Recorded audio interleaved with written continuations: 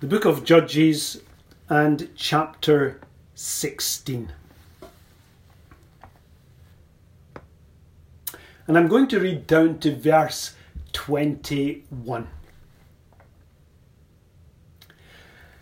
Then went Samson to Gaza, and saw there an harlot, and went in unto her.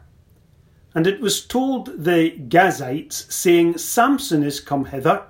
And they compassed him in, and laid wait for him all night in the gate of the city, and were quiet all the night, saying, In the morning, when it is day, we shall kill him.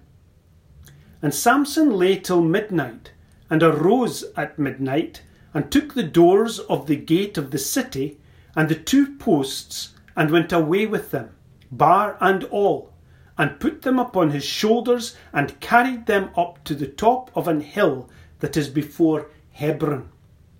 And it came to pass afterward that he loved a woman in the valley of Sorek, whose name was Delilah. And the lords of the Philistines came up unto her, and said unto her, Entice him, and see wherein his great strength lieth, and by what means we may prevail against him, that we may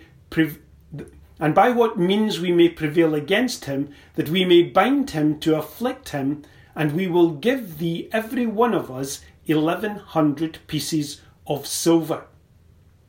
And Delilah said to Samson, Tell me, I pray thee, wherein thy great strength lieth, and wherewith thou mightest be bound to afflict thee. And Samson said unto her, If they bind me with 7 green withs that were never dried, then shall I be weak, and be as another man. Then the lords of the Philistines brought up to her 7 green withs, which had not been dried, and she bound him with them. Now there were men lying in wait, abiding with her in the chamber. And she said unto him, The Philistines be upon thee, Samson. And he brake the withs as a thread of tow is broken when it toucheth the fire. So his strength was not known. And Delilah said unto Samson, Behold, thou hast mocked me, and told me lies. Now tell me, I pray thee, wherewith thou mightest be bound. And he said unto her, If they bind me fast with new ropes, that never were occupied, then shall I be weak, and be as another man. And Delilah therefore took new ropes, and bound him therewith, and said unto him, The Philistines be upon thee, Samson. And there were liers in wait, abiding in the chamber. And he brake them from off his arms like a thread. And Delilah said unto Samson, Hitherto thou hast mocked me, and told me lies. Tell me wherewith thou mightest be bound. And he said unto her, If thou weavest the 7 locks of my head with the web. And she fastened it with the pin, and said unto him, The Philistines be upon thee, Samson. And he awaked out of his sleep, and went away with the pin of the beam, and with the web. And she said unto him, How canst thou say, I love thee, when thine heart is not with me? Thou hast mocked me these 3 times, and hast not told me wherein thy great strength lieth. And it came to pass, when she pressed him daily with her words, and urged him so that his soul was vexed unto death, that he told her all his heart, and said unto her, There hath not come a razor upon mine head, for I have been a Nazarite unto God from my mother's womb.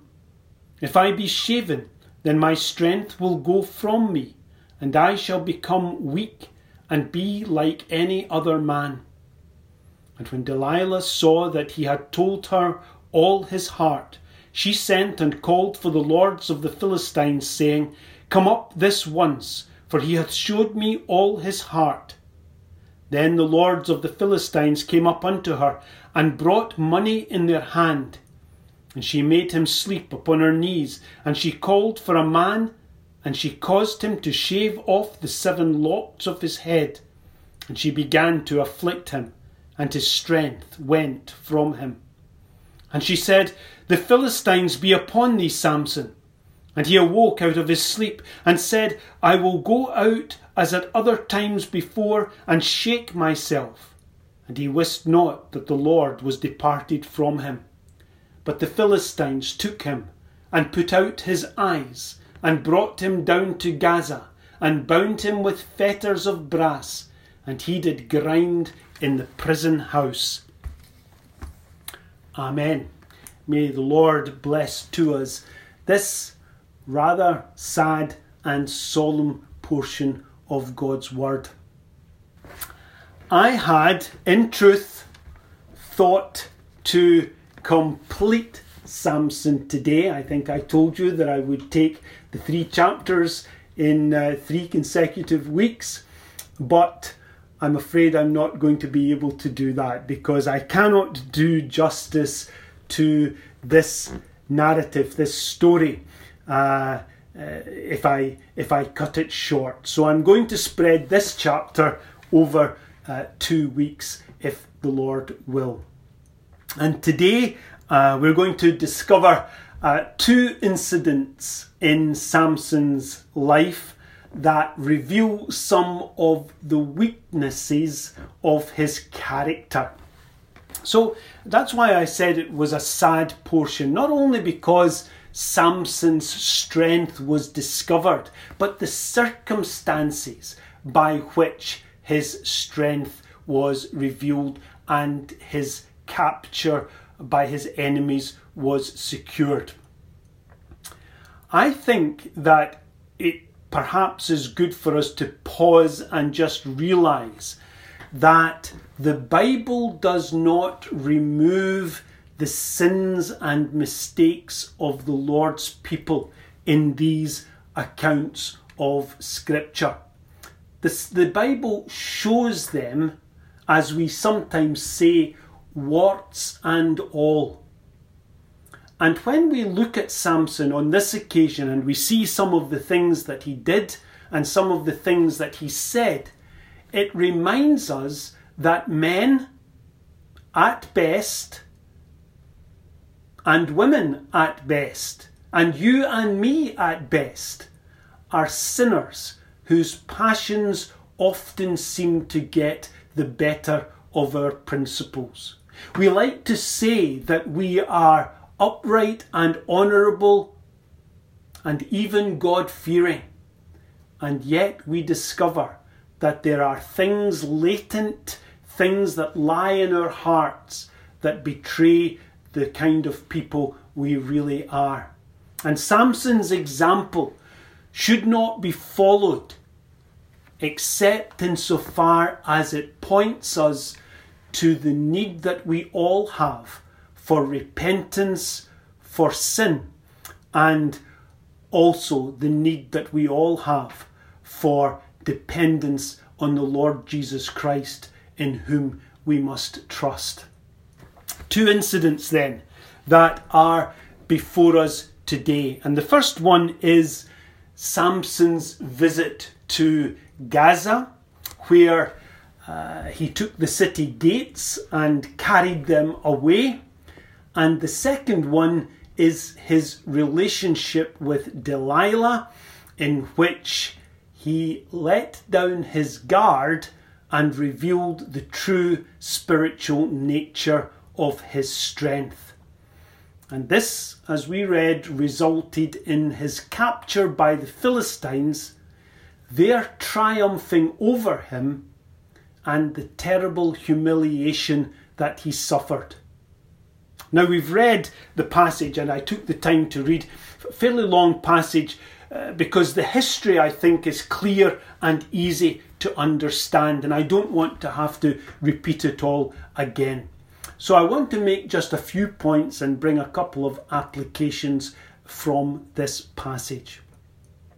As we've said, we see here the sad evidence of sinful passions in Samson's life. Samson was a man who was wonderfully used of God to serve God's cause and to fulfill his purposes, to help and deliver his people. And we might have hoped for better from a man like Samson, than his example leaves us here. But the warning is clear. Temptation strikes where opportunity is given. And Samson's presence in Gaza and his entering into this house, the house of a harlot, gave occasion to his enemies and also gave occasion to his own fleshy lusts. Samson's lusts and his Philistine adversaries trapped him in this house. As Samson lay asleep, the Philistines learned of his presence in this woman's house, and they placed men in the streets round about, waiting for the morning in order to seize him and slay him. But it seems that he woke in the night. Perhaps it was the Lord who woke him and gave him a sense of danger. Perhaps it was his conscience that woke him, thinking to himself, "What am I doing here?" But he went out into the streets in the darkness, and he went out and he discovered that he was trapped in the city, that the gates were locked against him. And so we discover that he took those locked gates, bar and all, and in a great feat of strength lifted them up out of their sockets, placed them upon his shoulder and walked off with them. That was a miracle. Those gates would have been very heavy, and I am certain, I am sure that there were some red faces amongst the city guards the next morning. We might even say that there's almost something amusing about this story when we think of the Philistines trying to capture him and all hiding in the streets round about this house, and he is there stealing their city gates. However, before we get too carried away at the humour of the scene, I think that there's something very serious to be thought of here. And actually, I think that probably the joke was on Samson. I think that the Lord was teaching him a lesson in this whole situation. He probably had a wry smile as he was climbing the hill with the city gates on his shoulders, thinking to himself, well, they'll be surprised in the morning when they realise what I've done. He was strong enough to carry off the city gates. But what we really get from this story is that for all his strength in carrying off the city gates, he was too weak to withstand the passions of his own heart. And that's what sin does. It tempts us at our weak point. It creeps up on us when we're not watching. Samson could defeat 1,000 armed men with just the jawbone of an ass. He could carry off the gates of a walled city. But he couldn't keep his conscience clean, and he couldn't keep his own body pure. I wonder if God giving Samson the power to carry off the gates might not have been a warning to him. His deliverance from death that night was only because the Lord gave him strength to lift up those heavy gates that were barred closed before him. And without the Lord, he would have been like a trapped bear in a cage. If this was a warning to Samson, he didn't heed it. And soon we again discover him being overcome by his passion and by his lust. He goes and he meets this girl called Delilah. Now, Delilah is not actually said to be a Philistine girl, but I suspect that she was. And from all intents and purposes, it appears that she was known to the Philistines and the lords of the Philistines, as they're called. These were the leaders of the 5 cities that comprised the Philistine nation. They were a strong, warlike people, and they possessed 5 coastal cities, and their power and influence extended far beyond those walled, armed cities. And there were 5 leaders, 5 kings or 5 lords of those cities. And these leaders, these lords, came to Delilah and they bribed her with a lot of money to obtain from Samson, because they knew that he frequented her home, to obtain from Samson the secret of his strength and the means of overcoming and capturing him. And we learn that Delilah tried on 3 occasions to obtain Samson's secret without success. And again, Samson proved to be weak, despite all the warning signs that everything wasn't right in that situation. And I wonder, did Samson become too sure of himself? Was he too self-confident? On the 4th attempt, Delilah got Samson to share that his strength was God's gift, arising from a vow that he had from his infancy, from his childhood, that his strength was in his long hair and that his hair had never been cut. And Delilah made Samson sleep on her knees, and she called a man who was waiting in her chamber to come and to help her, who cut off the 7 locks of his head so that his strength went from him. A single man with a pair of scissors did to Samson what 1,000 armed men couldn't do. And Samson was captured by his Philistine foes, who immediately put out his eyes. Some say that they plucked them out. Some say that they put them out with a red, hot sword. What pain he must have felt. What shame he endured. What impotence, what lack of power had this mighty man, this strong man, now to endure. And he was put to work in the prison of the Philistines in Gaza. He had to grind corn like an animal, and everyone laughed at the spectacle of Israel's champion, humbled and broken. Samson's folly brought shame and humiliation, not only on himself, but on the whole nation of Israel and upon the Lord. And it reminds us how Christ's enemies, the Jews and the Romans, hurt and humiliated the Lord when he suffered as well. I want to just make a couple of quick applications here, and then we will be done today. Let us remember that Samson was a true believer in the Lord. He was a man of faith. In fact, his faith is particularly mentioned in the book of Hebrews. So he was a true believer in Christ. And he was blessed by God.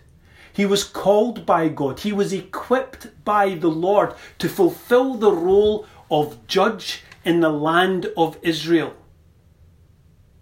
How blessed we are when the Lord honours us with his calling, calls us to himself, calls us into his family, and gives us gifts and abilities to work in his service and to do his will.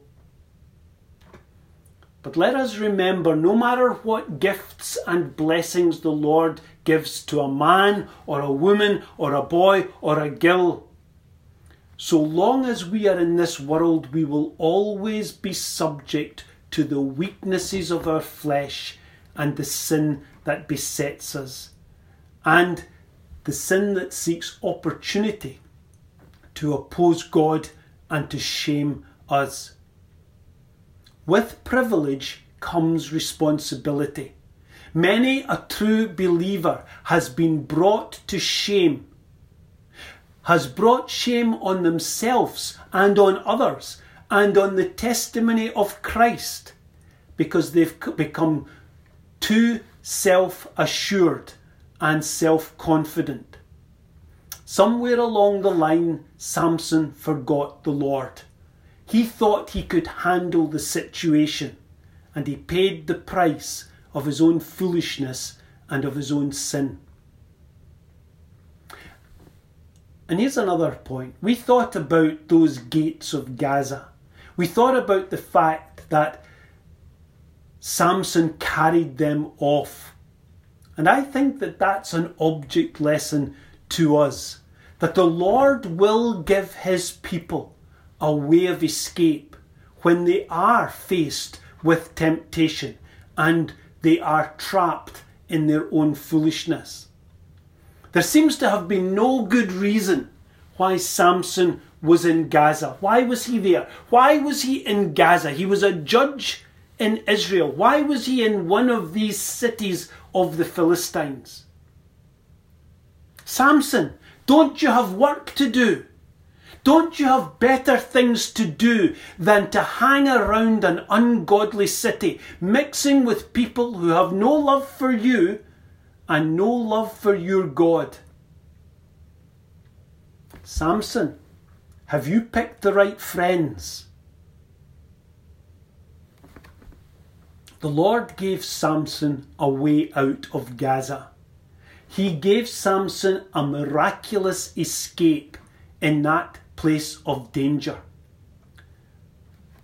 But when Samson found his path heading back to Delilah's house, it was not only Delilah that was tempting Samson, it was Samson who was tempting God. So let us be careful where we go, what we do, with whom we do it. Temptation catches us subtly and stealthily. It creeps up on us when we're not watching. And God often is merciful to his people and gives us gates of Gaza, moments when we are saved from tricky situations, dangerous situations. Let our gates of Gaza be warnings, the warnings that God intends them to be, and let us steer clear of Gaza as best we are able. And here's my final point. The weakness of man points us to the strength of the Lord. Paul says, "When I am weak, then I am strong." That sounds like a contradiction. We might wonder, Paul, what do you mean, when I am weak, then I am strong? He means this. He means that our true strength is knowing that we are not of ourselves able to overcome sin and temptation, but that we must rely on the Lord Jesus Christ, the only one who ever lived a perfect life, and the only one who is able to protect us from evil and save us from our sin, indeed save us from ourselves, is the Lord Jesus Christ. Paul says in another place, in Philippians chapter 4, verse 13, "I can do all things through Christ which strengtheneth me." I can do all things through Christ which strengtheneth me. When I am weak, then I am strong. But I can do all things through Christ which strengtheneth me. Samson leaned on his own ability which was his physical might. What are we leaning on? The Bible tells us, trust in the Lord with all thine heart, and lean not unto thine own understanding. In all thy ways follow him. He will direct our paths. May the Lord protect us from our sin and cause us to lean on him for deliverance and salvation. Amen.